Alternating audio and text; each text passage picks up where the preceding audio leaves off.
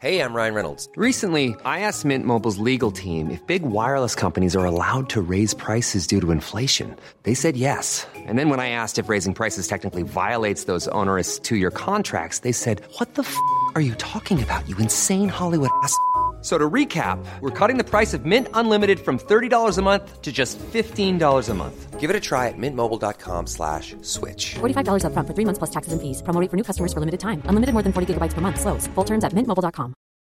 Millions of people have lost weight with personalized plans from Noom. Like Evan, who can't stand salads and still lost 50 pounds. Salads generally for most people are the easy button, right? For me, that wasn't an option. I never really was a salad guy. That's just not who I am. But Noom worked for me. Get your personalized plan today at Noom.com. Real Noom user compensated to provide their story. In 4 weeks, the typical Noom user can expect to lose 1 to 2 pounds per week. Individual results may vary. Support Wrestle Talk! Give us a subscribe. Hey everybody, I'm John Cena. Hey, it's professional wrestler Colt Boom Boom Cabana. Hey, I'm Double J, Jeff Jarrett. This is Rich Swann. Matt Riddle, the King of Bros. Support Wrestle Talk. Support Wrestle Talk. Support Wrestle Talk. Do it, bro. Support Ollie. Support Luke. Support Wrestle Talk. Support Wrestle Talk. Home of Luke Owen. Whatever Wrestle Talk is and whoever Luke Owen is, support the Ravens. Nevermore. Wrestle Talk. Rebel. Now is live. Hello and welcome to the Wrestle Talk podcast. I am Luke Owen. Man, I forgot how to do the intro to this show now. It's so hot in this room because the sun is shining through. I am Luke Owen and I'm joined by the hardest working person in all of sports infotainment, Denise Salcedo. How's it going, Denise? Good. Oh my gosh, we're both today. All right, let's start one more time. I'm sorry. No, I'm not editing this, Denise. Oh, you're not editing this? Okay. All right, we're not starting one more time. Hello there. I'm sorry. I'm a little off my game today. Oh, you and me both, bud. But yeah, let's get into the show itself because we've got a packed old show. We're joined by Stephen Larson from Going in Raw, and they're going to be talking, or we're all going to be talking about why WWE is so repetitive. And then we're joined by EC3 to promote Ring of Honor's Best in the World this week. And here is the show.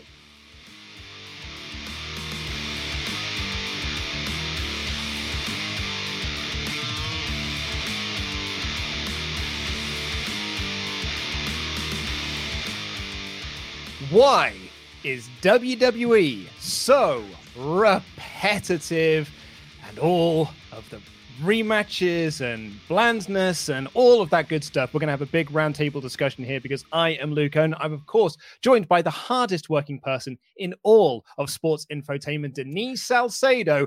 And this week, our special guests, I was going to call you the Friendos from Going in Raw, but really, it's the Quizzlemania Tag Team Champions, Steve and Larson of Going in Raw. Friendos, Church of Friendos represent. Good morning to you, fellas. Good morning, Luke. How you doing?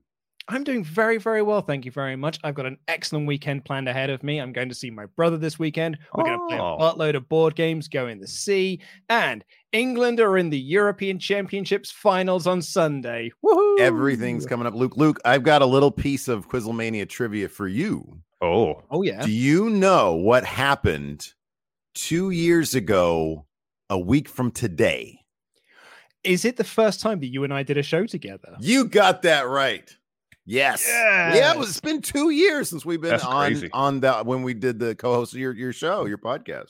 Oh man, that was so much fun. That was a really good day because we went to the pub afterwards and we had some drinks. Oh, what a great! I know, it was so cool. Weather.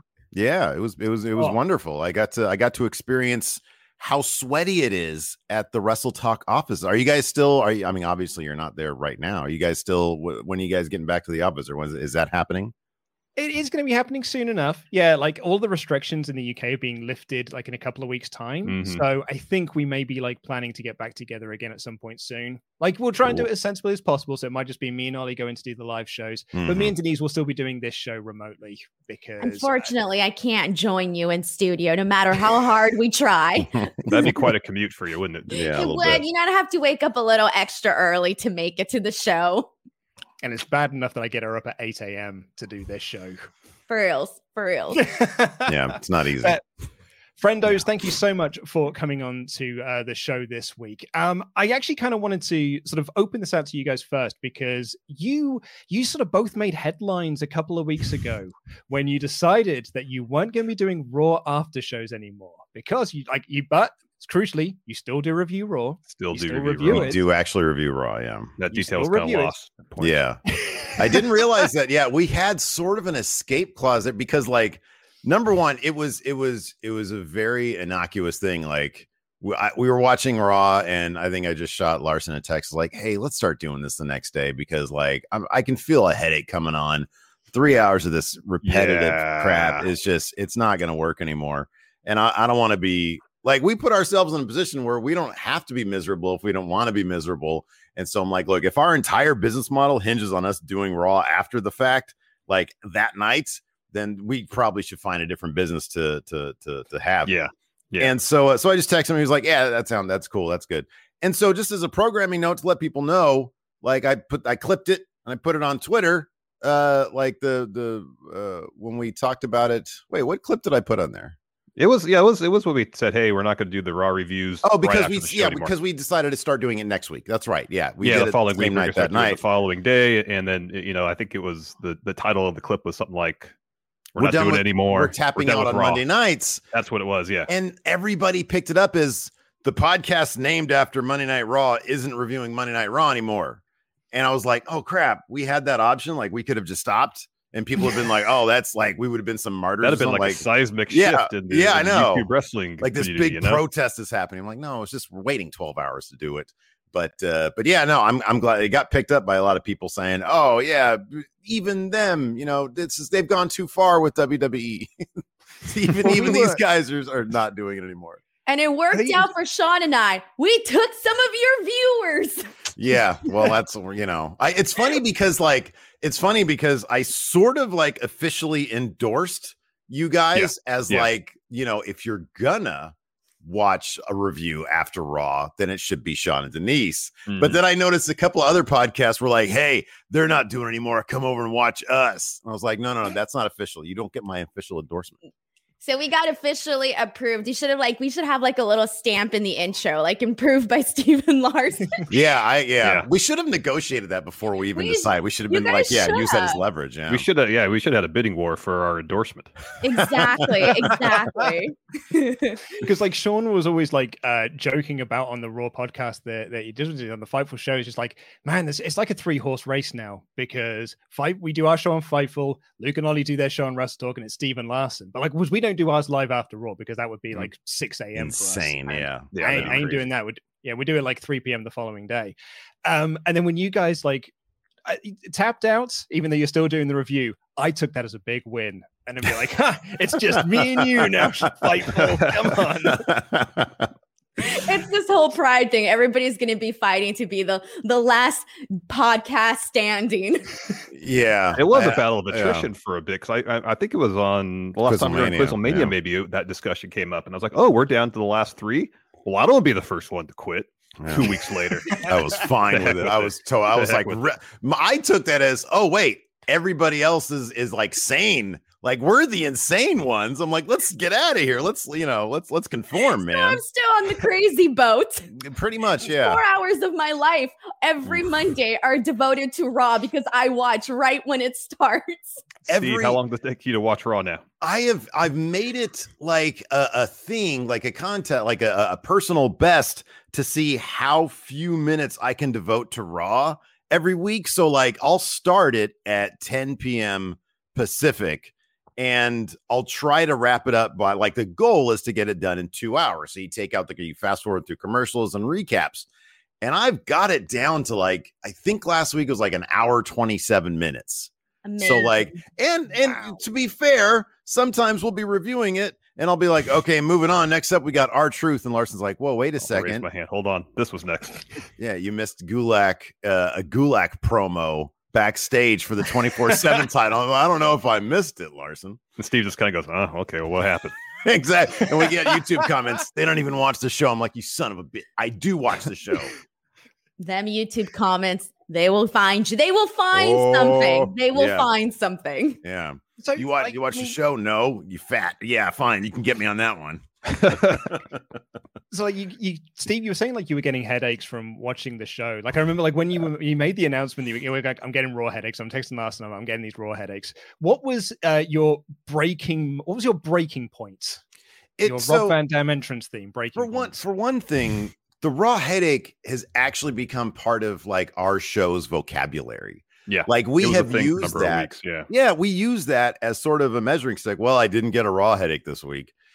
Like that became a thing. And that was my first, I think, sort of, I don't know, subconscious sign that like, okay, things aren't right here.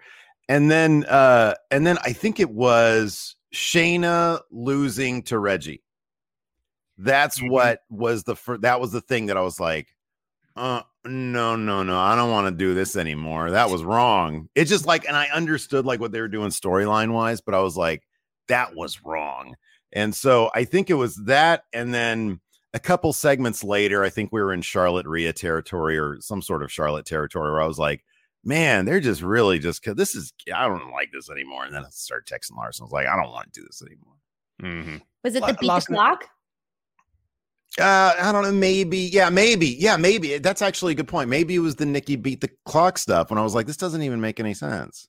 Yeah, that could have been it. Larson, have you had like a breaking point where it's made you like what, like was it? Because obviously Steve texted you saying like, let's not do this live and like straight after the show. Did you have your own breaking point where it was like, yeah, that's a great idea? No, I mean, it was kind of the inverse when we decided not to have an office anymore. I brought up to Steve. And at first he was like, no, we kind of need an office. And a matter of like an hour later, you text me, no, office gone. Yeah. Working from home full time now. Yeah. Where, like, as I said, when I heard we were down to the final three, teams covering Raw right after the show, I'm a competitive guy. I want to be the first one to quit, and then he texted me. I'm like, yeah, it's not really worth it for, a weekly headache or the chance of getting a headache to sit here in this chair in front of this computer screen for 3 hours to watch the show and then another hour plus afterwards do the recap and whatnot. It's a massive commitment. Now I get my Monday nights back with my family. After the kids go to bed, I can sit and watch Raw at a leisurely pace. If I'm tired at 10, guess what? I can go to bed, pick it up the rest of the morning. So he didn't have to really twist my arm too much. So I think what we're getting from all of this, because I don't watch the show live either. Denise, you really are the hardest working person in all the sports. Hell yeah. Because Sean doesn't watch it live either. Nope, like, Sean waits for an hour and a half into the show before he starts it, because then he can do what Steve does, you guys do, and fast forward through commercials, fast forward through recap stuff. Mm-hmm. Denise, you're the only person here that watches that show from the very moment that it starts. And we used to be dying to watch that show back in like 98, 99, 2000. Like we used to be like, oh man, I can't wait till, oh, look at that. They got pyro, it's starting and all those signs are great. And now it's like, I use the commercials. I walk around, I get a snack. Good.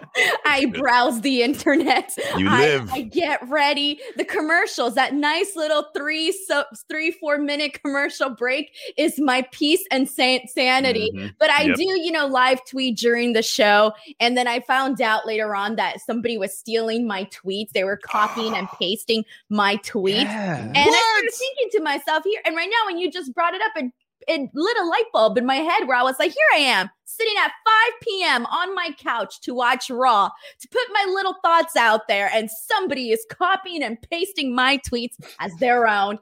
And then I was like, oh, well, it is what it is. That's rude. That's horrible. You're putting in that work and they're just doing the copy and paste. And using the hashtag. I need to find somebody to copy and paste because I don't want to live. Yeah, just copy and paste. Just just hire an intern to copy and paste the tweets, and there you go. Everybody will think you're watching live. Awesome. What a great idea. You're so chock full of good ideas. That is a good idea. Write that one down. I'm writing it down now. Both Raw and SmackDown have kind of seen like a big decrease in viewership. Like I know that people were talking about the Raw rating that came out this week is like, it's one of the lowest ratings ever, and SmackDown didn't have a great rating either. I've got to feel that like 4th of July weekend or July 4th weekend, I don't know how you guys say it, but like how like that must have factored into all of this. But according to Andrew Zarian of Matman Podcast, like Stephanie McMahon went to a crisis meeting with one of the networks. We don't know which network it is. My money would be Fox. Andrew Zarian said, I don't know which network it was, but somebody told me that Steph had a meeting with one of the networks at the end of the month for pitched ideas. I don't know if this is a common thing or if it's there's a regular thing, but I know that networks are pitching ideas, which Sean had also reported over on Fightful Select that there's like Fox and NBC have been talking about like for USA, crossovers with NASCAR, like that season idea where you would get points for winning matches and doing certain moves and things like that. Denise, you and I have kind of talked about this briefly on this show previously, but like, do you think that the networks are slightly concerned about the ratings? I would assume that they have to be, right? I mean, like, you've invested however much money you've invested, and you don't necessarily want to see what you've invested your money and your time in promoting and all of that essentially go down the drain. So it's honestly no surprise to me that, whether it be Fox or whether it be USA, that obviously, they're coming up with ways to get those ratings up. If they weren't, that would be a worse sign. Don't you think that the fact that, hey, the show's ratings are going down and we're not even trying to, do anything about it? So I feel like, to be honest, I don't necessarily take it as big of a deal as maybe some other people are making, that they're trying to come up with ways to raise the ratings, because that to me only seems like something that they should be doing and should have been doing for a long time. Now, whether those ideas are going to be great or not, that's a whole different story, because we all know what happened with Raw Underground and the 24/7 championship and, whatever other wacky ideas they've come up with in regards to that. But I mean, they should be coming up with ways to, get the ratings up. Yeah, we joke about it on the show as well, but does everyone remember Raw Dark? Like when the third hour was going to be like, it did for about 2 was weeks. only like 1 week or 2 weeks. Yeah. Because if I remember correctly as well, that's where the 24/7 title came from.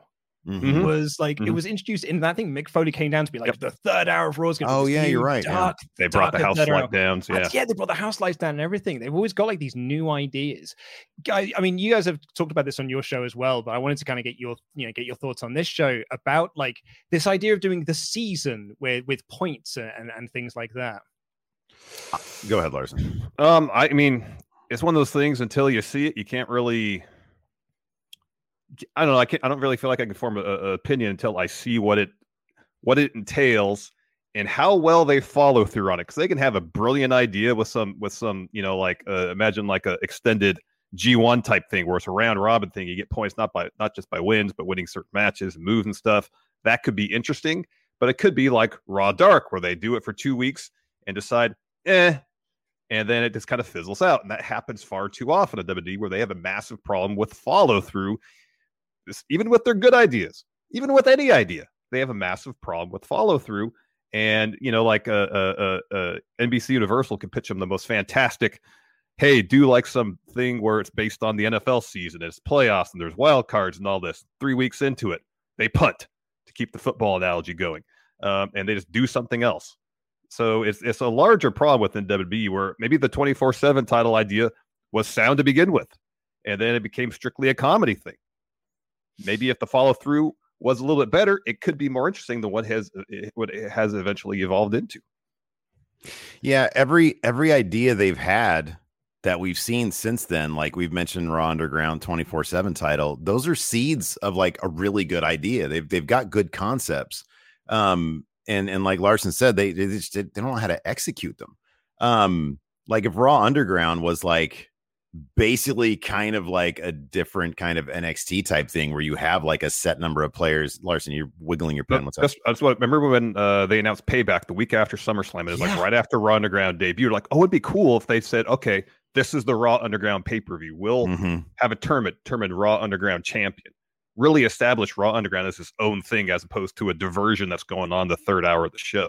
But I mean, cool. Yeah, no, you're right. And we talked about that. I think we even like power ranked possible like first champions for the Raw Underground Championship. It's like they come up with these ideas that like fans, instantly start like, oh wow, wouldn't it be cool if, and then they just drop it. And I think the problem is, and it's not just big ideas, but obviously it's the details. It's the laziness in that you have situations where there's rematch after rematch after rematch.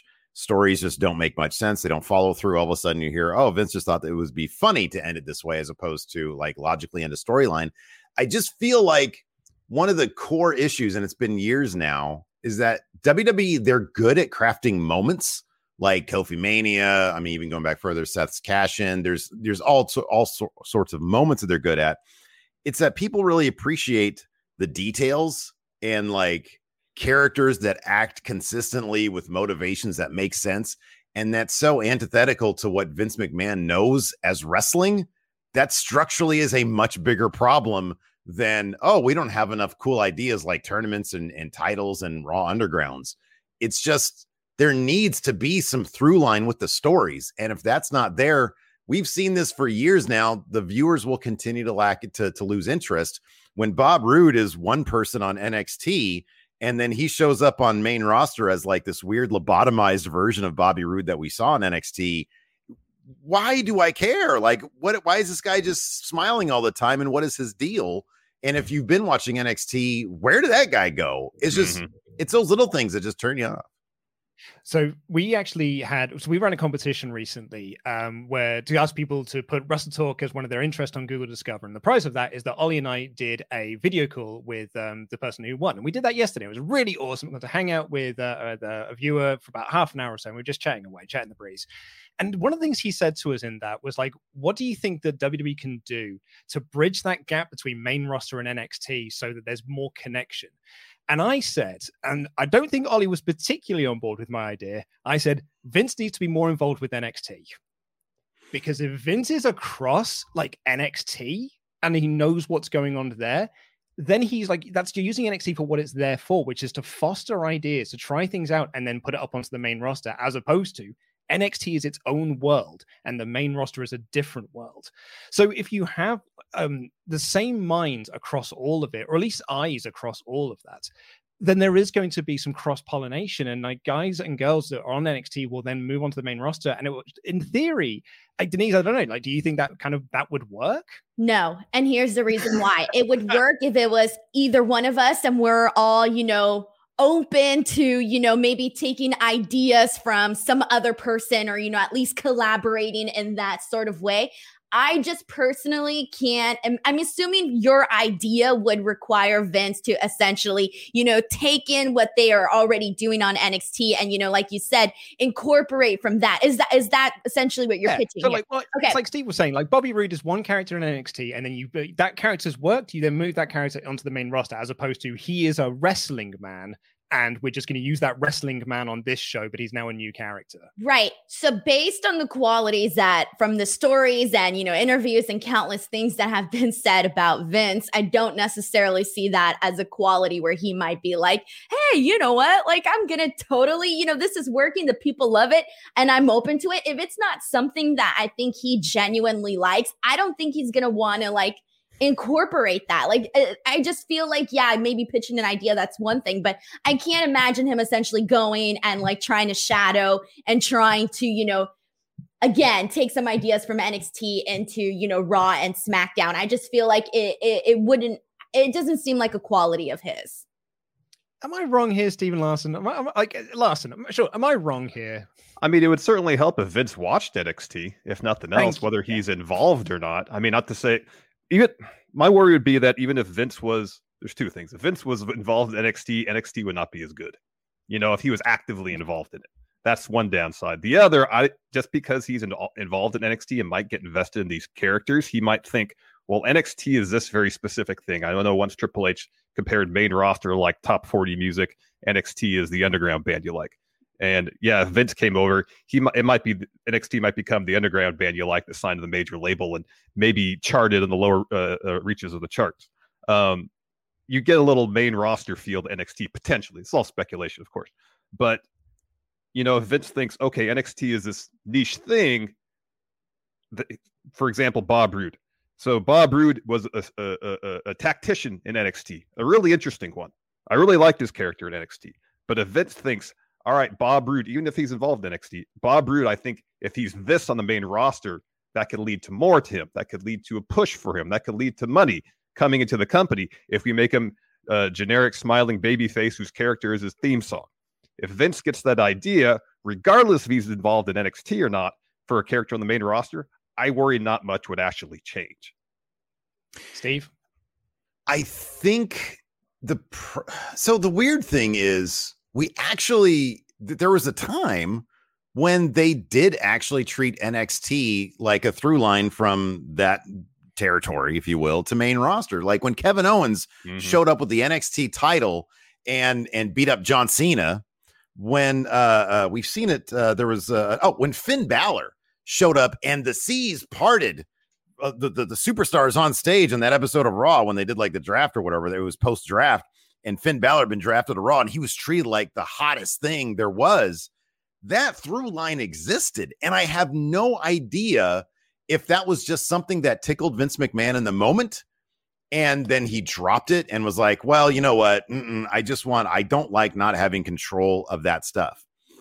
I just think that Vince McMahon, there's like an old school TV writer quality to Vince McMahon where I don't think he cares as much as they want to be the next Marvel. I don't think he understands what makes Marvel movies what they are and why fans love seeing crossover stuff happen in all those different franchises. It makes them want more and more. I don't think that mentality understands it. And so he probably just thinks, well, NXT is not my thing. And so maybe, I don't know. I honestly don't know. I think that Vince sometimes can surprise us with cool stuff. And I think that maybe, he allows NXT to exist and it's based off of, I think, probably the work rate thing. I think Vince McMahon is a big fan of actual professional wrestling. It's just, he knows that sports entertainment brings him the billions of dollars. And maybe there's something there, Luke, maybe. But I don't know if it's the kind of thing that I'd risk if somebody was like, hey, Steve, you have the God button and you can hit this thing and Vince McMahon will be involved in NXT. Would I risk it? I don't know. I really love NXT. It's like my favorite thing. I don't know that I'd hit that button. I don't. And it's a shame. Yeah. Because I think that having that through line, like it's so inconsistent, having that would be awesome. And you could do so much more, like Kevin Owens showing up. Even when they did the Survivor Series crossover with NXT, it was awesome. It was great. We all remember how great that was. They were this invading force. It was great. And then they just didn't do that again. It was like, remember all that great buzz you had? And now it's gone. How do you not want to recapture that? It's bizarre to me. So I don't know. I would hit the button. Don't hit the button, Luke. But I think the issue. Oh, sorry. I don't have that. I don't have that power. I ain't hitting that button either. Sorry. One day you will. But I really do think, just really quickly, that the issue here also is the fact that as much as, for a while they were trying to present it to us as, hey, NXT is on par with Raw and SmackDown. We know it's not in terms of how it's viewed, and they know it's not, but they're trying to make it seem like it is. And I think until they really do see NXT on par with Raw and SmackDown, I don't necessarily think we're ever going to have that successful through line like you just mentioned, Steve. It just isn't happening. If you're looking at, Raw and SmackDown up here and NXT down here, well, why are you going to pick from there when you already established these two, big brands? Just a quick bit of breaking news. All Out has just sold out. Oh, that's awesome. Good for them. Cool. I saw people people sent me screenshots of themselves in the queue, and it was like over 2,000 people, and they're waiting. Oh, waiting in the queue is terrible. Oh, they're in limbo. Yep. Talking about that NXT through line thing, I had a morning meeting a couple of weeks back, and we were all so bummed out because the footage had just come out of Karrion Kross's main event's entrance, which was just, and I was like, Superstar cool. Entrance 1. Yeah. Yep. Yeah. His gimmick is now, I am wrestler. That is what Karrion Kross is now. And you guys have talked about on your NXT reviews and stuff that he feels like a main roster guy. He doesn't feel particularly in that Fatal 5-Way at the most recent takeover and stuff. He felt so out of place because everyone else is NXT and he's like, oh no, I'm Raw and SmackDown. Mm-hmm. So to see him, and it's without Scarlett, and it's just the most generic entrance. It kind of bums me out a little bit. I think that's what a few people were talking about, just the fact that without Scarlett, it was like he was stripped down and all of this was taken away from him. And yeah, I wouldn't necessarily, if I'm here making decisions, I would not be separating the two. It's weird that they have all these people on, they'll just do that on main event. I don't know. I don't know. They don't understand how to create mystique with something, you know, which is weird because they've done it so well in the past. Mm-hmm. Like, how do you not look at Aleister Black and his run on NXT? How do you not just compile, like somebody compiles like a 5-minute highlight reel of Aleister Black on NXT and then be like, here, Vince, this is what you do. And he's like, is he in tag team with Ricochet right now? Okay, let's bring them up together. And can you have Triple H give us like a PowerPoint presentation when you do it? That'll really excite. It's bizarre to me that they do. It's just really weird. is. It's weird. It's so much stuff is. Sorry, go ahead, Steve. Oh, I was just gonna say, I think it's just that mentality. It's like if you listen to the Bruce Pritchard podcast, it's almost never like, yeah, no, you know, we really like that this guy had a history with this guy and we could really mine that. It's always like, well, he was a big guy. We thought we could use him. And that's it. It's like that's the extent of it. Oh, he looked great, so we used him. It's that's just their mentality. That's how they do wrestling. Larson, what were you gonna say? Yeah. There's always I know Bruce always says, well, we thought he was an attraction. Yeah, you know. Exactly. Someone will turn the channel to watch. The cross entrance thing was really weird, and it's like you mentioned Mystique, Steve, because remember the first time we saw him arrive at NXT and we were like, holy shit, they're building this guy up instantly. His first appearance to be a massive star. Man, can't be swearing on this show, Larson. I'm sorry. Finally, somebody else besides me got in trouble. Thank you, Larson. Sorry. I blame myself. I blame myself for that one. Okay, my bad. I apologize. My apologies for the language.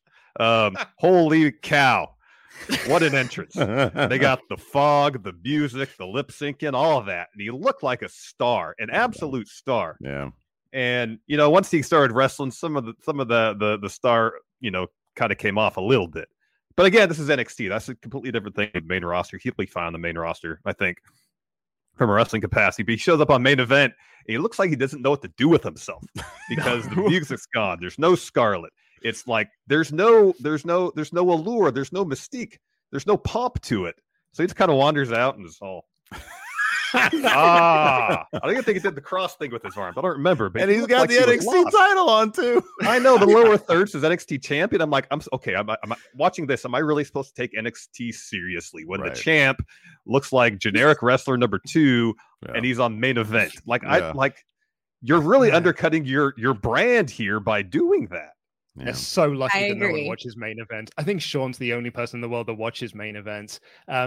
Just actually because he's very upset in the chat. Hi, Sean. Sean feels left out and neglected because we didn't invite him onto the show. That's just sad. This is like all the friends are together, you know, having dinner, and then the one friend is left out. We're posting pictures on Instagram, and he's like, "Why wasn't I invited to this? I want to be invited to this." They look like fun.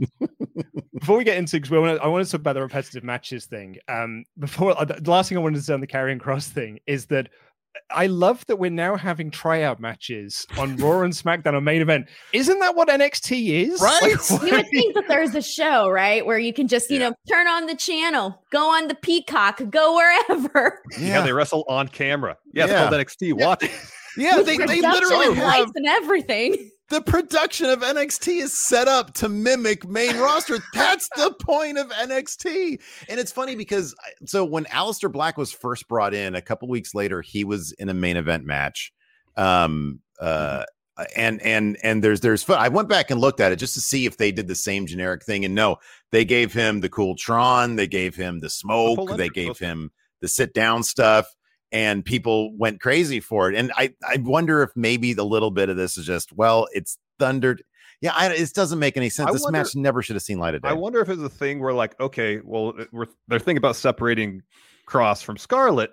Let's see how Kross comes across when he's stripped of like everything save for music, you know? Yeah. Let's see how he comes across without all the lights and the fog and all that. Let's just see how he comes across, you know, in a fairly generic, normal circumstance. And if he has camera charisma, star power, or do we need all that extra stuff? Yeah. Yes. It's like going to a concert and then seeing your favorite person and just a t-shirt and jeans, and there's no lights and there's no background and there's nothing of ambiance, you know, in the actual, what are you just there? You might as well just watch them on the street. Yeah. The thing is, like, it's a good point, but it's like, don't air it. I know. Don't Agreed. put it on. Like, when they thought, well, no one nobody wants watches to main see event. that. What's the matter? I mean, that's probably what they think. That's so weird. I mean, you're totally right, but it's like, I don't know how many more people they can drive away with just silly things like this. It's like, oh, it just Cross is just a dude, huh? So like you stripped away the one, because he's not a great wrestler. Like, you stripped away the one thing that he has, which is like smoke and mirrors. Well, here is what's kind of putting me off for it. So like I watch Raw and I watch SmackDown and I watch NXT every week. But the one thing that's like, when I wake up on a Tuesday morning and I put on Raw, I have this like sense of dread inside me. And that is usually just like, man, I'm going to watch the same show I watched last week. Yeah. And Brandon Thurston of WrestleNomics put up some fascinating stats up on Twitter machine in the last 24 hours.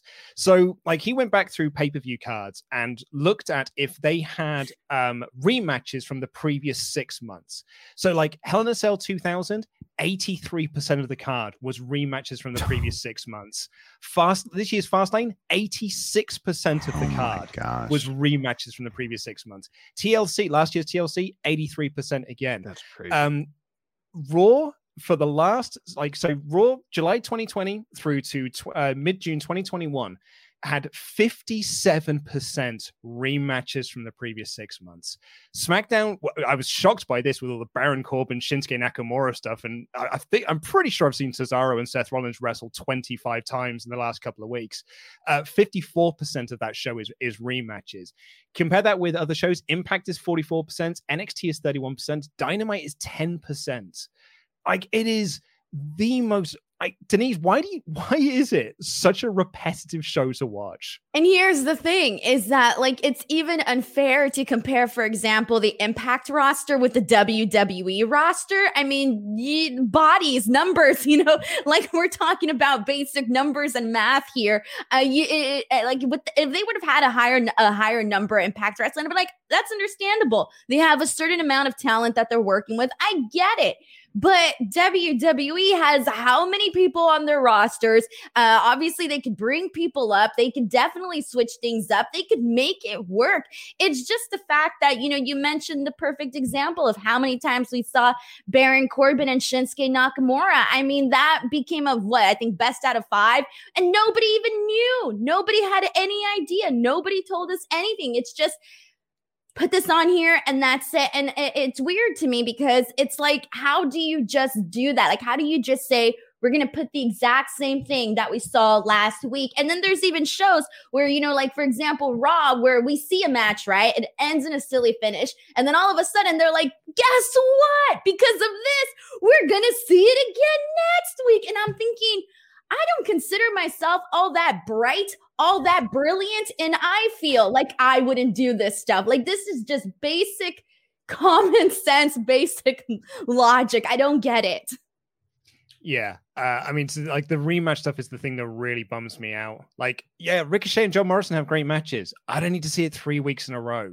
And like, yeah, Ali and Mansoor had a really good match on Raw this week. I'm probably going to see it again when I tune in and watch it again on Tuesday. Like, and I already know that. So like, I feel like I'm not really getting that excited. And I'm also wondering, like, is it just a case of that things have been so repetitive because we're just waiting for fans to come back, and that's the next reset switch. That's the next golden hanging fruit that we're aiming for.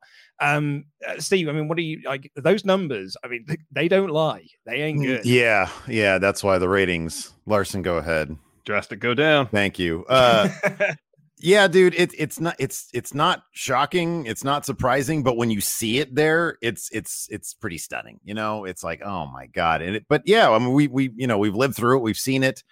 When fans come back, I don't know, man. I think that I do think that there is an element of, well, Vince knows that fans are coming back, so some storylines that he wants to kick off, he's going to wait for that, because we're going to have other people like Becky might come back, and who knows what the Lesnar Cena situation's like. And so I do think there's an element of, yeah, we're going to get a freshening up of some storylines, maybe around like Money in the Bank or whatever, but like so in a couple weeks. But I they'll get a bump from that. But the bottom line is that philosophy remains the same. Like sometimes with AEW, like AEW is only like 10%. Sometimes in AEW, I'm like, whoa, no, run it back. I like these guys. Like, they have good chemistry. Can you please continue this? Why are they parting ways already? like I think NXT for me, that's my jam. That has a good mix of rematches and fresh stories. But like Raw and SmackDown, it's way too much, and it just gets so repetitive. And on Raw, when you have 3 hours, man, I don't know why you think people are going to continue to sit through this, because clearly they've fallen off. Like before pandemic, what they were aiming at like 2 million. It was like sort of the benchmark kind of where they were at, and now they've dropped 25% of that. And it's like, yeah, they'll get a bump when fans come back and we're in Money in the Bank, and they'll get a bump for for SummerSlam. But after SummerSlam, the next thing you got is like Survivor Series. There's a gulf of like 3 months there, or 2 months. And it's going to dip down again by like September, October. Like people, if they continue this line of creative, those fans are going to tune out again. I don't care if there are people in the crowds or what. That's the creative's bad. People are not going to tune in for it. Yep. Yeah, Larson, I mean, SmackDown is tonight. One of the matches that they announced for this, the King of the Ring qualifier, is Nakamura versus Baron Corbin. Yeah. And like one of the other matches they've announced is Rollins versus Cesaro. Yeah, like when I saw that, I was like, here's the big thing that we're going to advertise next week. And I'm like, dude, man. Yeah.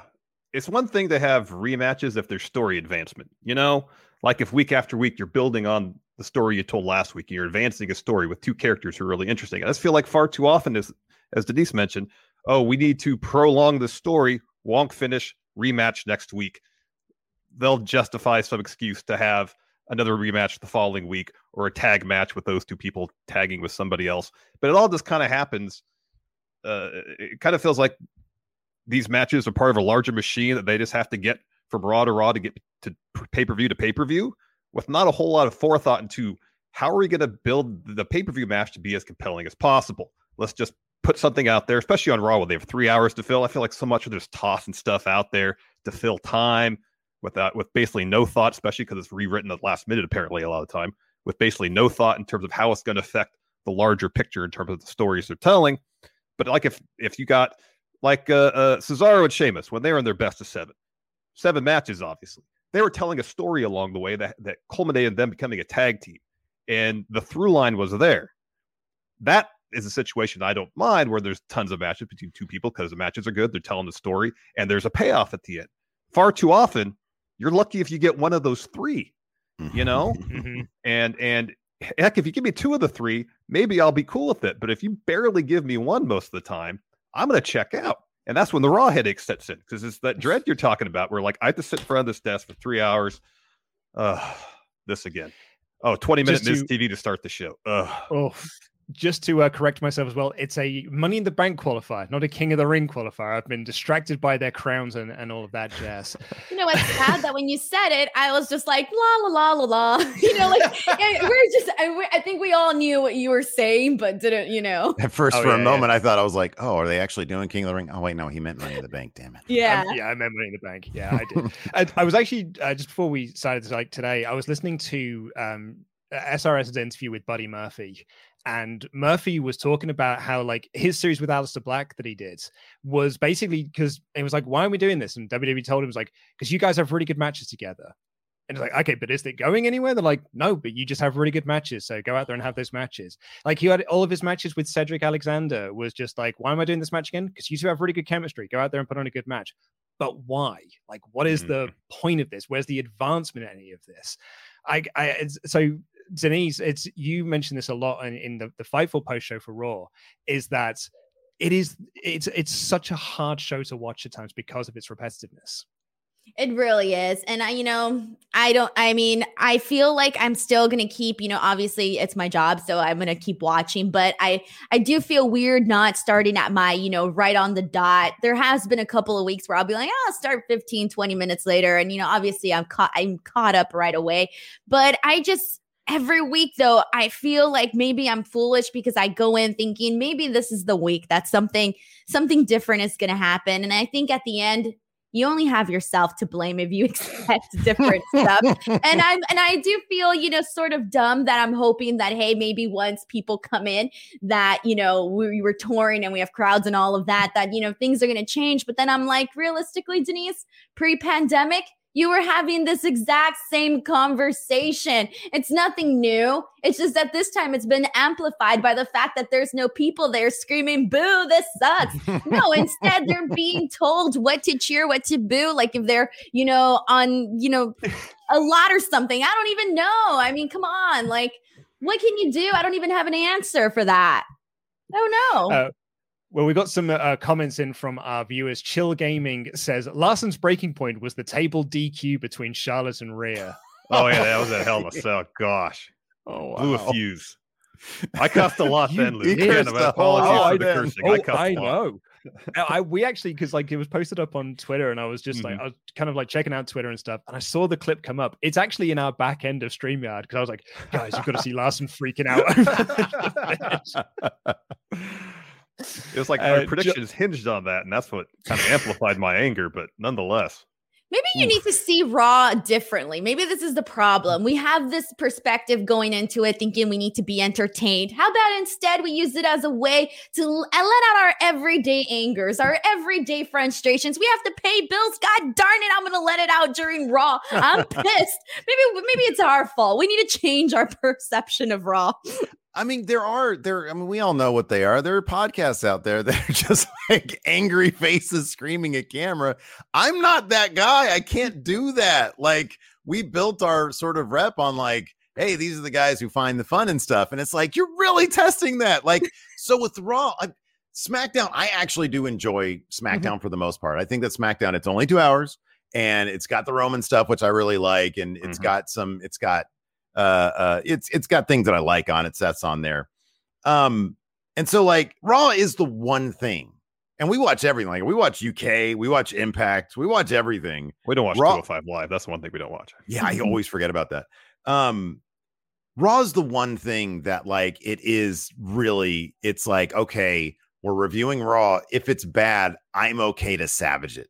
I'm not going to try to find any silver lining in it, because everything else, we usually talk pretty positively about it.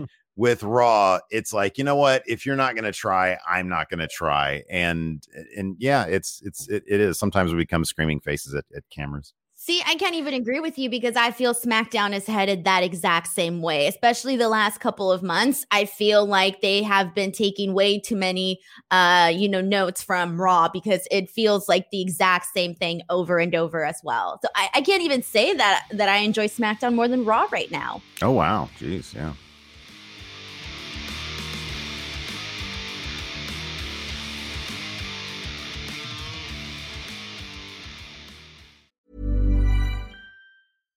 One size fits all seemed like a good idea for clothes. Nice dress. It's a t-shirt. Until you tried it on. Same goes for your healthcare. That's why United Healthcare offers a variety of flexible, budget-friendly coverage for medical, vision, dental, and more. So whether you're between jobs, coming off a parent's plan, or even missed open enrollment, you can find the plan that fits you best. Find out more about United Healthcare coverage at UH1.com. That's UH1.com. Ryan Reynolds here from Mint Mobile. With the price of just about everything going up during inflation, we thought we'd bring our prices down. So to help us, we brought in a reverse auctioneer, which is apparently a thing. Mint Mobile Unlimited Premium Wireless. How to get 30, 30, bit to get 30, bit to get 20, 20, 20, bit to get 20, 20, bit to get 15, 15, 15, 15, just $15 a month? Sold! Give it a try at mintmobile.com/switch. $45 up front for 3 months plus taxes and fees. Promo rate for new customers for limited time. Unlimited more than 40 gigabytes per month. Slows full terms at mintmobile.com. Quality sleep is essential. That's why the Sleep Number Smart Bed is designed for your ever-evolving sleep needs. Need a bed that's firmer or softer on either side? Helps you sleep at a comfortable temperature? Sleep Number Smart Beds let you individualize your comfort, so you sleep better together. J.D. Power ranks Sleep Number number 1 in customer satisfaction with mattresses purchased in-store. And now, save 50% on the Sleep Number Limited Edition Smart Bed for a limited time. For J.D. Power 2023 award information, visit jdpower.com/awards. Only at a Sleep Number store or sleepnumber.com. Millions of people have lost weight with personalized plans from Noom. Like Evan, who can't stand salads and still lost 50 pounds. Salads generally for most people are the easy button, right? For me, that wasn't an option. I never really was a salad guy. That's just not who I am. But Noom worked for me. Get your personalized plan today at Noom.com. Real Noom user compensated to provide their story. In 4 weeks, the typical Noom user can expect to lose 1 to 2 pounds per week. Individual results may vary.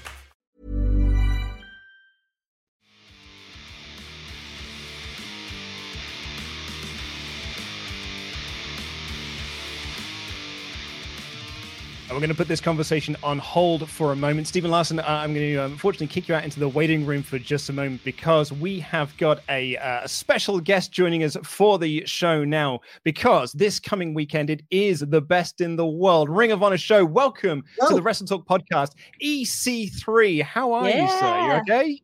I'm excellent. Can you hear me all right? We can hear you just fine, my friend. That's how great. are you on this beautiful morning? It's a beautiful morning in the free state of Florida. I don't know how it's going over there in the UK, but it's great. Just finished training. I'm either outside of a tanning salon or a cryogenic chamber. I'll let you guess which one because I'm preparing for Final Battle, Ring of Honor. I'm sorry, Best in the World. Best in the world. Whatever.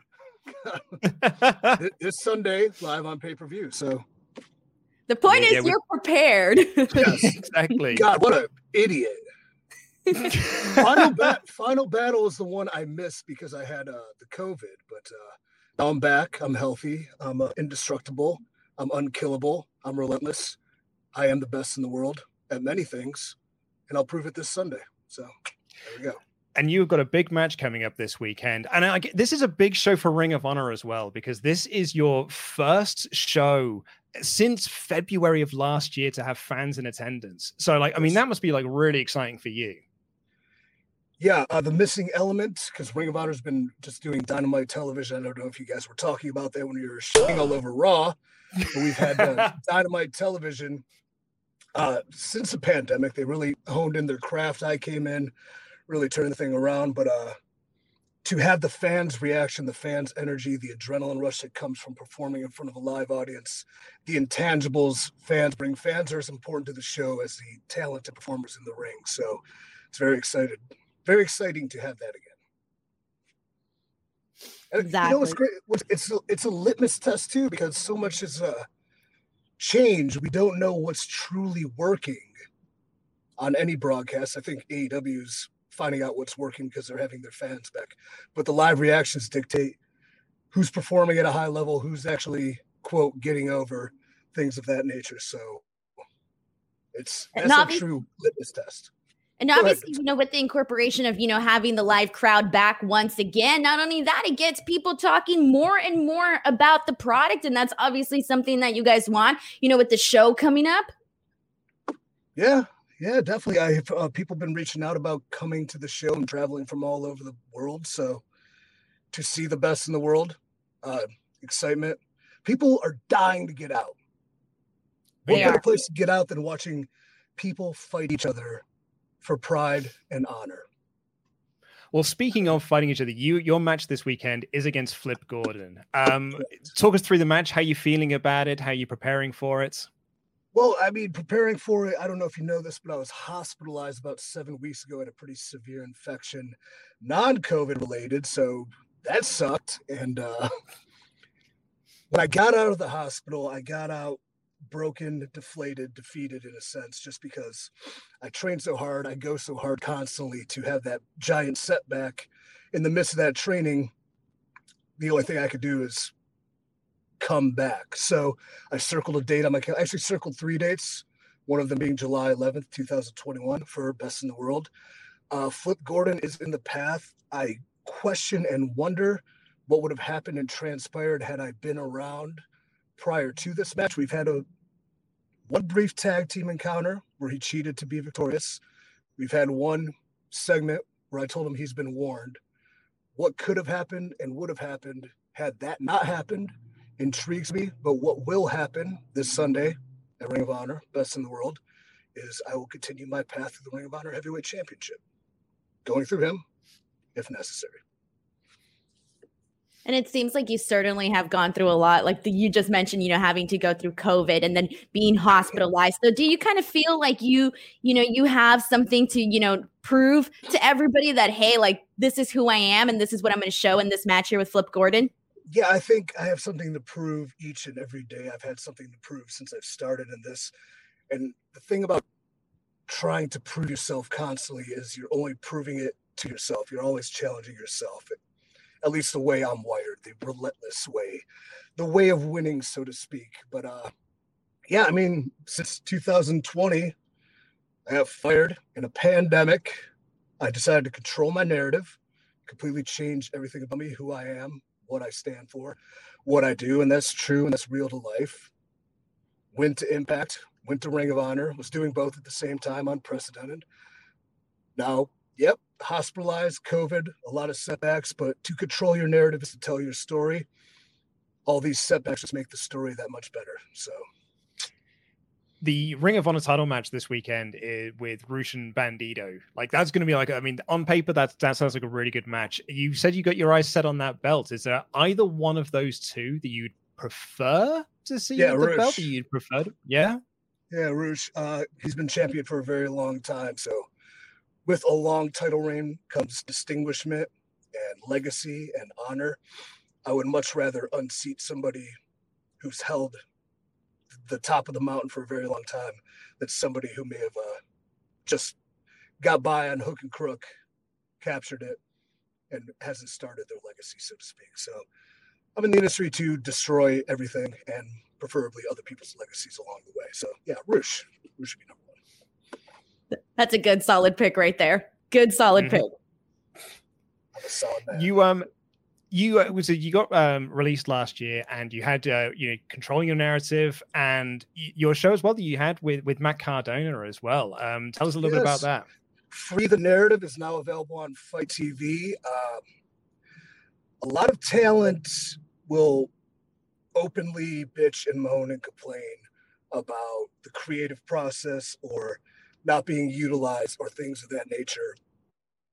I do not complain. I do not bitch and moan. I do things about it. And I created a whole world. Free the Narrative. The narrative is about fighting for purpose, fighting for yourself. On Fight TV, it was our first full-length feature. It has myself and Matt Cardona because I've always saw a lot in Matt Cardona, and I wanted to bring something out of him.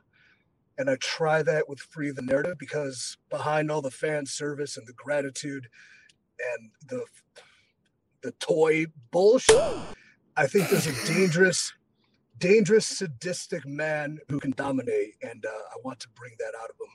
But in addition to that, we had 4 other feature fights, including Moose. We had Matt Sydal as the Vision. Other narratives that, because in this industry, I've met so many people, so many intriguing stories that need to be told that will never get told through a corporate wrestling platform, like the story of William, aka Bill Carr, who's also in Ring of Honor. The story of Pero. I don't know if you know him, but he's coming up. This young kid named Jake Logan. There's so many different stories that I wanted to tell and give these people a forum to be able to tell them. And creatively, artistically, gigantic success, so much so that people are literally knocking on my door to be in the next one. And there will be a second. Yeah. I mean, there's a slew of people that really want to show that they too can control their narrative, especially with the recent releases. So if you tuned into Free the Narrative on Fight TV, streaming now, stick around for the very ending. You'll see a monster hint of what's to come. You mentioned the releases. Then we just had, unfortunately, some more releases since yours this year. You having gone through the process, do you have advice for those people? Yeah, it's the best thing that can happen to you because you can finally do something with your life. That's it. That's what you make of it. Wow. It happens to it happens to everybody. Nobody's safe. This industry will eat you up and chew you out. We're just gears in the machine. All you could do is take care of yourself, be free in who you are, tell your story, be proud of yourself, things of that nature. Excellent words of advice. Last thing I wanted to mention on the Ring of Honor show that you've got this coming weekend, we're going to get the bracket announcements for the Ring of Honor Women's World Championship as well, by Maria Kanellis. Is there any names and there that you'd like to highlight? Is there anyone you're excited about? Miranda. Excites me, intrigues me. That'd be it. Yeah. Yeah. Okay. Yeah. Anything else you're excited about for the show? I am excited for the fact we have fans back into this building. I am excited for what the future could hold. I am excited for where we could go if we put all of our ducks in a row, so to speak. If we go all in, not to borrow that phrase, but if we bring everything we can from a talent perspective, from an office perspective, there's no reason why Ring of Honor can't be competing with and becoming truly the best promotion in the world. Well, EC3, good luck I'll this lead weekend. the charge. I'll lead the charge. I speak from a place of I'm willing to do that work. So whatever it takes. Thank you so much for coming on to this show today. I really, really appreciate it. Good luck this weekend. I hope you have a great show. Like, it's so exciting here as a wrestling fan to see wrestling fans back in buildings again. So, like, I'm really looking forward to seeing the show this weekend, just to kind of see you guys all soak up the atmosphere. All right. Look forward to having you watch. Make sure you tweet me all your criticisms afterward at The Real EC3. Post a picture of how awesome I look. You can make comments on that on Instagram at The Real EC3. Ring of Honor on Fight TV this Sunday. Check out Free the Narrative, streaming now on Fight TV. I appreciate the chat. We are live, pal. I didn't even know that. Oh, good. We are live. That's awesome. Thank you so much, man. Have a great day. Thank you. Thank you. Take care. Thank you. That was EC3, and you can check out, as EC3 was just saying, then let me get the poster back up. Ring of Honor, Best in the World, is live on pay-per-view and on Honor Club July 11th, this coming weekend at 7 p.m. Eastern Time.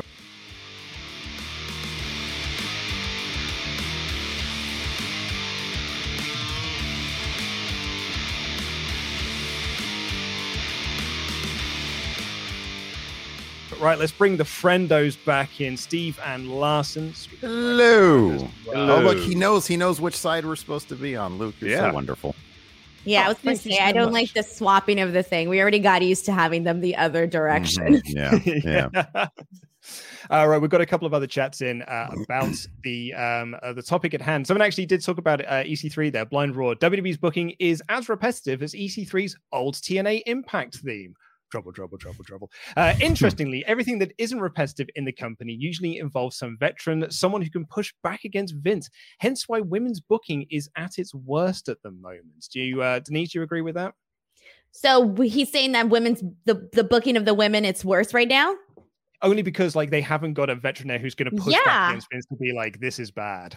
100%. Yes. And that's what bums me out each and every single time that I feel like this. And I hate to say it, but the second Becky left, it's almost like they stopped taking that division seriously. And yeah, they made a couple of moves by, making Bianca Belair champion, by giving a belt to Rhea, by, even crowning a Raquel champion and all of that, right? We had a bunch of, new faces, holding belts in the women's division. But the issue with that is, yeah, great. You have Bianca Belair as champion. Besides Bayley, who does she have to compete with? So it's like, yeah, you gave the belts to somebody new to all people that you can say we all liked, but you can say because they're not doing much substance with the creative or with the storylines, it's not necessarily doing anything much of a favor. I mean, we can go on and on, even just so with like Rhea Ripley. I mean, come on, we just talked about the whole beat the clock thing, the superhero Nikki Cross thing, and all of that. Well, I will go to bat. I'm one of the few people in the world that went to bat for the Eva Marie story with Viper, because I was like, there's something good here, man. Like, I really like this idea of Viper winning all of the matches and Eva Marie taking credit for it. I think that's going to be really, really great. The second week after that, they're like, we're already talking about splitting this team up. And actually, it turns out that Viper knows that Eva Marie is manipulating her, and she knows that it's wrong. And I'm like, well, I guess the storyline's done then. Like, there's no more interest in this storyline anymore.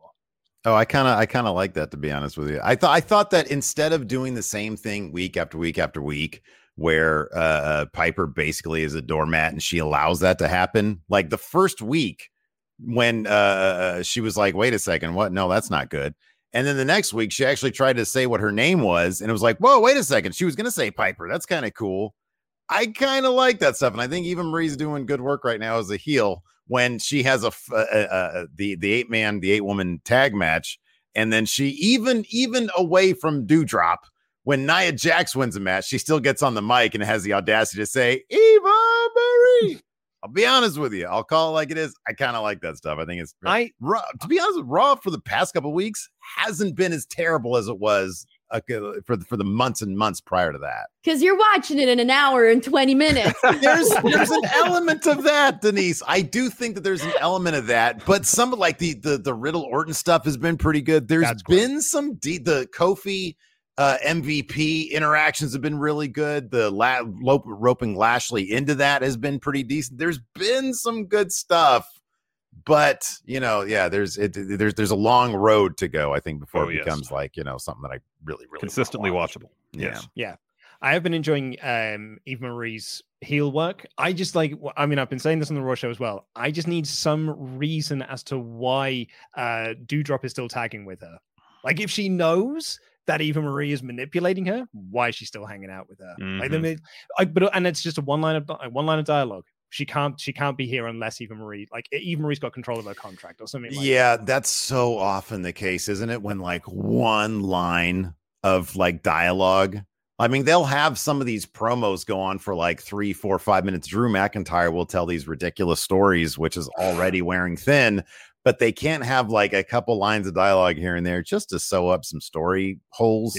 Yeah. But when they do it, it's like, wow, they actually, because it was the second match that Eva Marie and Doudrop had, where it was a rematch against Naomi and Asuka, I believe, where they actually took a sentence to justify it, where Eva Marie says, oh, essentially the spotlight was too huge for Doudrop that first match. We're going to run it back, Mm-hmm. Yeah. See, this storyline to me is making them both very unlikable. So if we're bound to have to cheer for Doudrop at some point, I'm not, because they haven't given me a reason to. And I don't like this story whatsoever. My favorite one line of dialogue example is Back to the Future. And it's just like, how do you travel through time? Flux capacitor. It's what makes time travel possible. Cool. I have no further questions, Your Honor. They literally just said this one thing here is what makes it work. Cool. That's all I needed, I guess.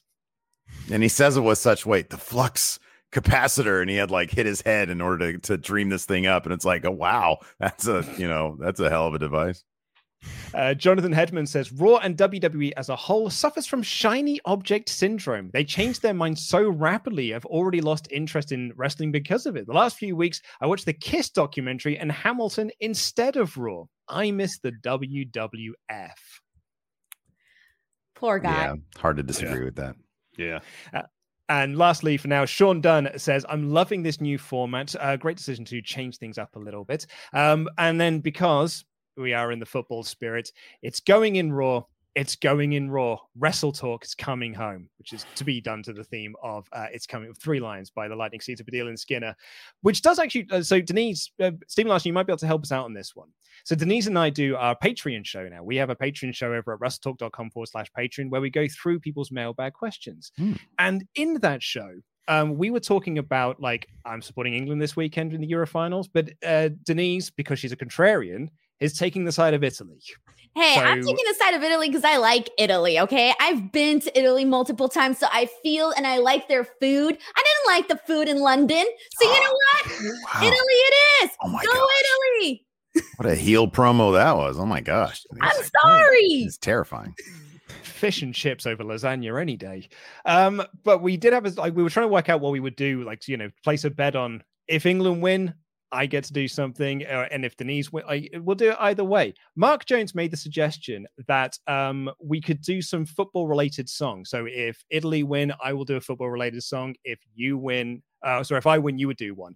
I was going to make a suggestion. Well, here was going to be my suggestion. If England win, I would like you to do a video. Maybe you can pre-record it, do it live on the air, of doing 3 Lions by the Lightning Seeds and Badil and Skinner. You can listen to it ahead of time as well, so you can practice for it. Wait, but I don't know what that is.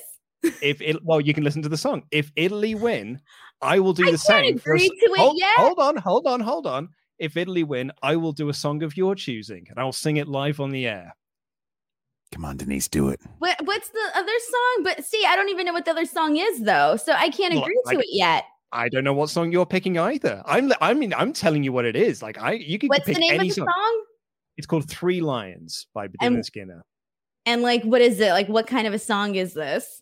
It's mostly a football chanting song. and I have to sing it on video. Mm-hmm. Okay, sure. I'm cool with that. Cool. And then Yeah. So if London wins, England, whatever. London they win. London wins. They London wins. All of them, whatever. If you guys win, I have to essentially sing that Lion song. That's right. Yep. You sing that Lion song. But And if Italy wins, yep. if Italy wins, then I get a song of my choosing. That's right. And I will sing that song for you. If you could make it a song that's in English, that'll really help me. If you don't pick something that's too difficult for me to do. Okay. Come on, Italy. There you go, Come everyone. on, London. Yeah, go London. Let's go London. That'll be on next week's show, which I'm now very much looking forward to. Maybe in another show's time. We'll see. Guys, thank you so much for coming onto the show today to talk about. Like, I felt like this. Someone actually made a comment on this. It was like, this feels like a group therapy session of people who just like are all watching this show that no one likes, and now they're talking about why they don't want to watch it anymore. Stephen Larson, I'll give you the final floor to get to your thoughts on that as to why you think WWE is so repetitive at the moment. I think that the philosophy of Vince McMahon is just sort of outdated with what current entertainment standards are. And until that changes, and a reminder, I think his mom is still alive and she's like 100. I don't think he's going to like stop working until he literally can't. And that might be another couple decades. So there's my final thought. This is a lot we have for probably another couple, 15, 20, maybe 25 years. Yeah. Raw is too long. It should be a 2-hour show. And it'd be great if just, from a week to week basis, they find just the smallest little reasonable reason to justify the constant rematches and just build a story. It could be something small. Like Steve always says, every match in NXT UK should be motivated by someone spilling a pint on somebody. I agree with that. Yeah, that's totally true. And if that's the genesis true. of it, and they can build from there, then that's enough. I just want a little story that I can get invested in. And far too often, there's like no story to get invested in. Just give us a little story to get invested in. That's all we're really asking for. It's not much. Denise, I would just say, don't be lazy. Just put some common sense. That's all I ask for. Just some common sense. That's it. I'm not asking for much. Stephen Larson, thank you so much for coming onto this show. Thank you, really, Luke. Thank you, Denise. Really appreciate you taking the time out. Please do plug away. What do you got, guys? What do you got coming up today? So at noon, we're going to be filming our news brief, which it's too early for me even to know what's going on with that. And then for our patrons, we've got coming up at 3 Pacific, we're going to be playing some GTA Online. That's always a lot of fun. And and then we got the weekend clear. We got SmackDown tonight. Yeah. Oh, and then we got SmackDown tonight. That's right. Yeah. Yeah. Should we plug our channel? We should probably do that, huh? YouTube.com Stephen Larson. Yeah. /Stephen Larson. And then we're on the Twitter at Real Going In Raw and at MF Steve here. And at Joy of Bearding. There you go. Excellent stuff. I'm also going to give a shout out as well to Wrestle Juice. It's my side gig. It's my side gig. Yeah. I mean, come on, tell us about your side gig. I mean, people love the videos that you're doing. Yeah, it's sort of the thing, like, you know how it is, like with YouTube, it's sort of whatever you do on YouTube, it wants you to do that thing. And so anything that we try to do that's outside the realm of podcasts or news briefs, it just doesn't really work on YouTube. And so I was like, I like to do other things. I like to goof around and use my silly impersonation voices for the things. And it's fun just to be able to sit down and talk about wrestling in a context that's outside the week to week, sometimes monotonous weekly programming that we've been talking about for the past hour. And so I was like, you know what? I'm just going to do this stuff that is fun to do and it's kind of low effort and engage. And that's what Wrestle Juice is. So yeah, it's youtube.com/WrestleJuice. Denise Salcedo, what do you got coming up this weekend? YouTube.com/Denise Salcedo, Twitter and underscore. I was going to say Twitter and underscore. Twitter and Instagram @ Denise Salcedo. Guys, it's early. My brain is not functioning. Here on the Wrestle Podcast tomorrow, Pete and Tempest will be doing the SmackDown review, and then Ollie and I will be back to do Raw on Tuesday. It is Money in the Bank, so we've got predictions for Money in the Bank. We're also going to be announcing the entrance of the first ever Jam in the Jar ladder match. Ooh.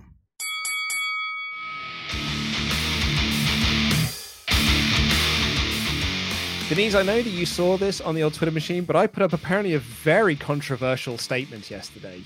That's how you find out stuff is controversial. The second you post it up on Twitter, the whole world will tell you. Yeah, I posted up an image of me wearing my shorts. Oh, I saw. I like my shorts long. I like 3/4 length shorts. I don't. If it's above the kneecap, I feel super. I'm not exposed. That's a weird thing to say, but like they don't feel like shorts. I've always worn shorts that go like past my knee, like around my calf. What's wrong with your knees? Do you feel like it's too breezy down there when you show your knees? It's so breezy. Like, I don't know. It's like I've got like knobbly knees out on show. Like, I don't know. It's just I've always found it to be really weird. So I've always worn really long shorts. I just don't get it. Like, nobody wears shorts that long. I haven't seen shorts that long since I was like 10. I think that was the style back like what, in the 90s maybe? Maybe that's what it was. Early 2000s. 21 quote retweets this got. Sean had to go at me for it. Sean like takes me being like, what the hell is wrong with you? You made fun of me for wearing them. Like everyone's now making fun of me for wearing these shorts. They're very outdated, Luke. They look great, but they're very outdated. I think you need to wear regular shorts. And here's the thing, I am a shorts expert, okay? All I wear is shorts all the time because it is hot out here and I hate pants, okay? But so with that being said, like I just can't, like I can't, like obviously, you know, shorts for women are like way shorter now. Those are really short, but like for guys, it should just be above the knee. Tops maybe even touching like the tip of the knee. Like it should not be covering your knees whatsoever.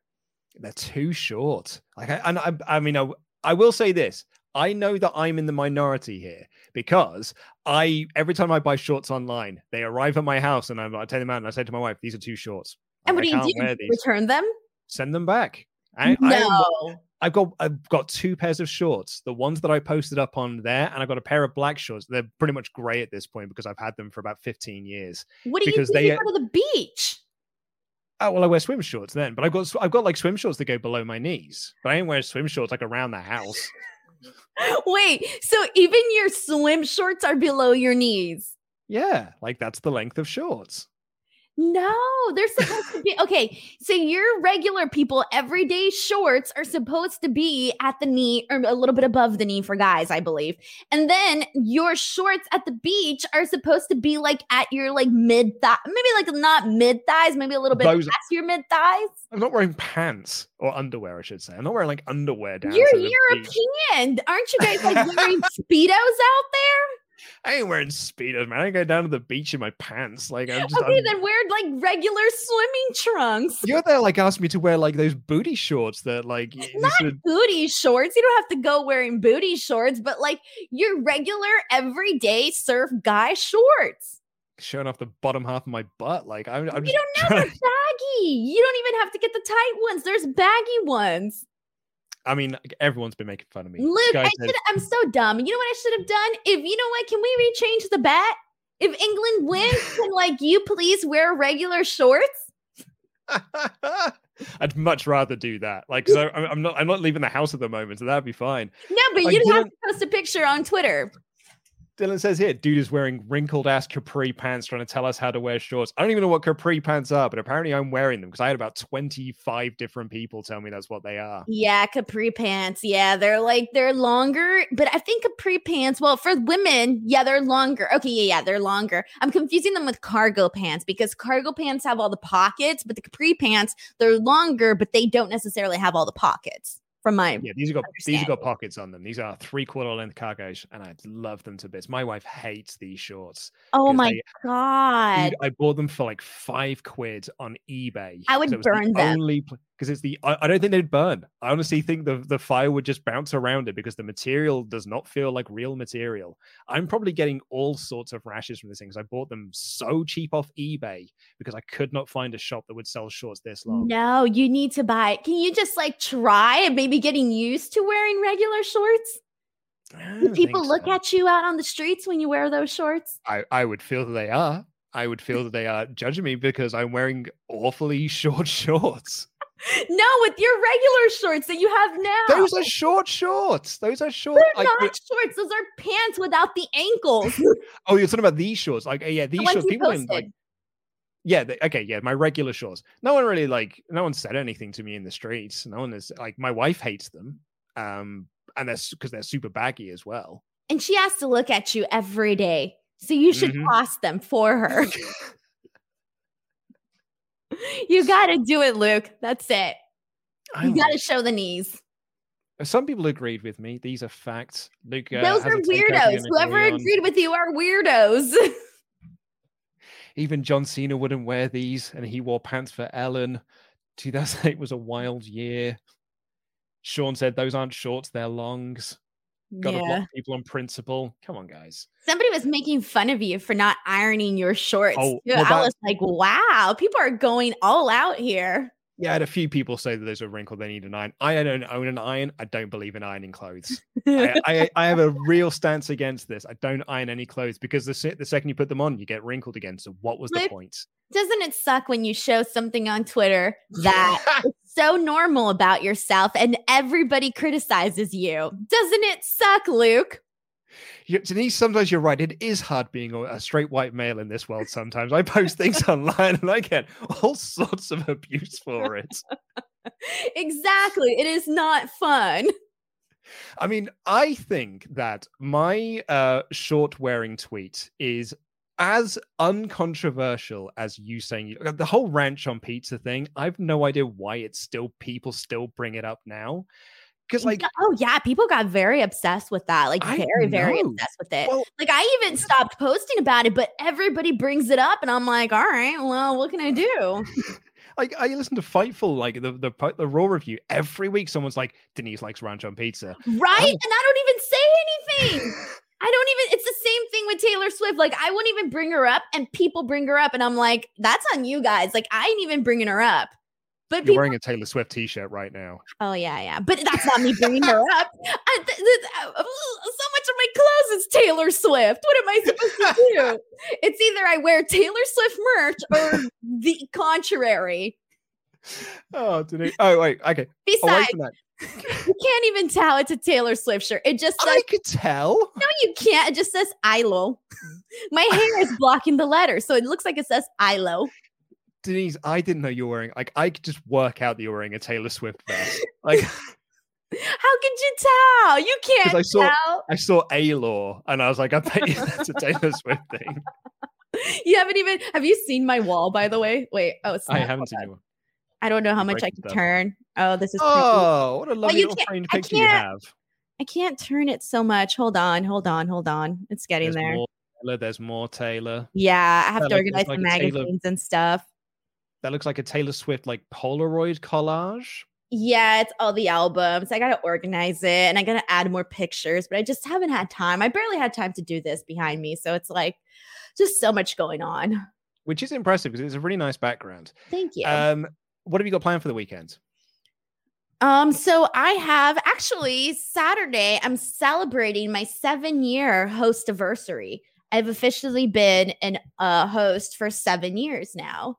And so that's going to be on Saturday. I'm very, very excited. It's been a long ride. So I'm just like, wow, I made it this far. And like, there are so many people like in the beginning that doubted me. And I was so green in the beginning. And I saw so many people come and go. And it's been a lot. A lot has happened in the last 7 years. And then also Sunday, I'm celebrating my sister's birthday.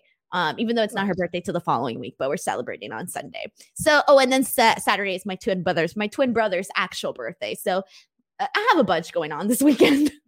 Yeah, you do have a lot on. Yeah. And it's like you got SmackDown tonight. Oh, yeah, that's too. Yeah, it's too much on. You? I'm going to my brother's, we're going to finish this show. I've got to do the edits of it and all the back end stuff. And then me and my wife are hitting the road because we got to drive for like 2 and a bit hours to get to my brother's. And we're going to play board games, go to the beach and watch the football on Sunday. Go London. Go London. It is so bad. It is so bad. I could just imagine how much like people are going to be like saying about me because of that. Everyone's just had the EC3 moment, the EC3 interview. I had a moment when he came on and said, I'm here to promote Final Battle. I was like, oh no, I've been saying best in the world this whole time. I keep talking about best in the world. All the tweets have been about like best in the world. Have I been promoting the wrong Ring of Honor show? And then he paused and was like, no, wait, it's best in the world. Final Battle was the other. Oh, thank God. I was like, oh my God, thank God for that. I wonder if you go back and watch it, you can probably see this panicked look in my eye. Where No, I didn't catch that from you. I think the only thing is like, I can't tell when like you are going to ask a question or I should jump in and ask a question. So I kind of like pause and look at you and I'm like, does Luke have anything to say? Okay, I'll jump in. Okay, no, I won't jump in. Like, ugh. I try to read your face. Yeah, I mean, last time, when we did the Maria interview, we kind of like I would do a question, then you did a question, then I did a question, you did a question, and you instantly jumped into that mold. And I kept almost talking over you because I didn't read that. And this time I held back. Yeah, and so I thought, okay, once I finish my question, I will hold off because Denise will dive in. See, and this time I was like, okay, last time Luke had a format and I kept jumping in. So this time I'm not going to jump in as much and I'm going to let him do his thing. And, you know, if I see fit, I'll jump in. So we're on the same page.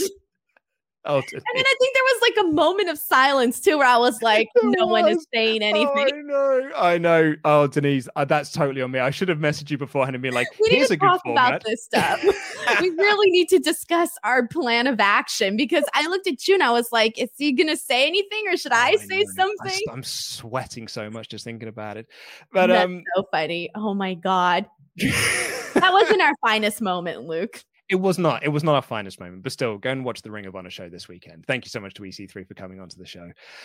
Right, Denise, I'm going to let you go and back after that. It's all right. He had the biggest boo-boo of them all. He promoted the wrong show. Well, you and I, we were like, who's going to talk next? Okay.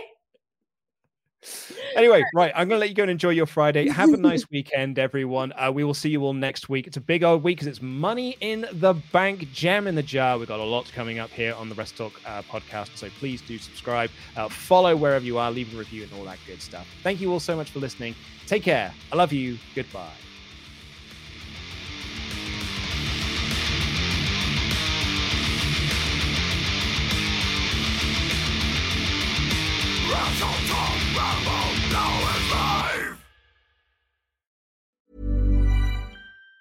Even on a budget, quality is non-negotiable. That's why Quince is the place to score high-end essentials at 50 to 80% less than similar brands. Get your hands on buttery soft cashmere sweaters from just $60, Italian leather jackets, and so much more.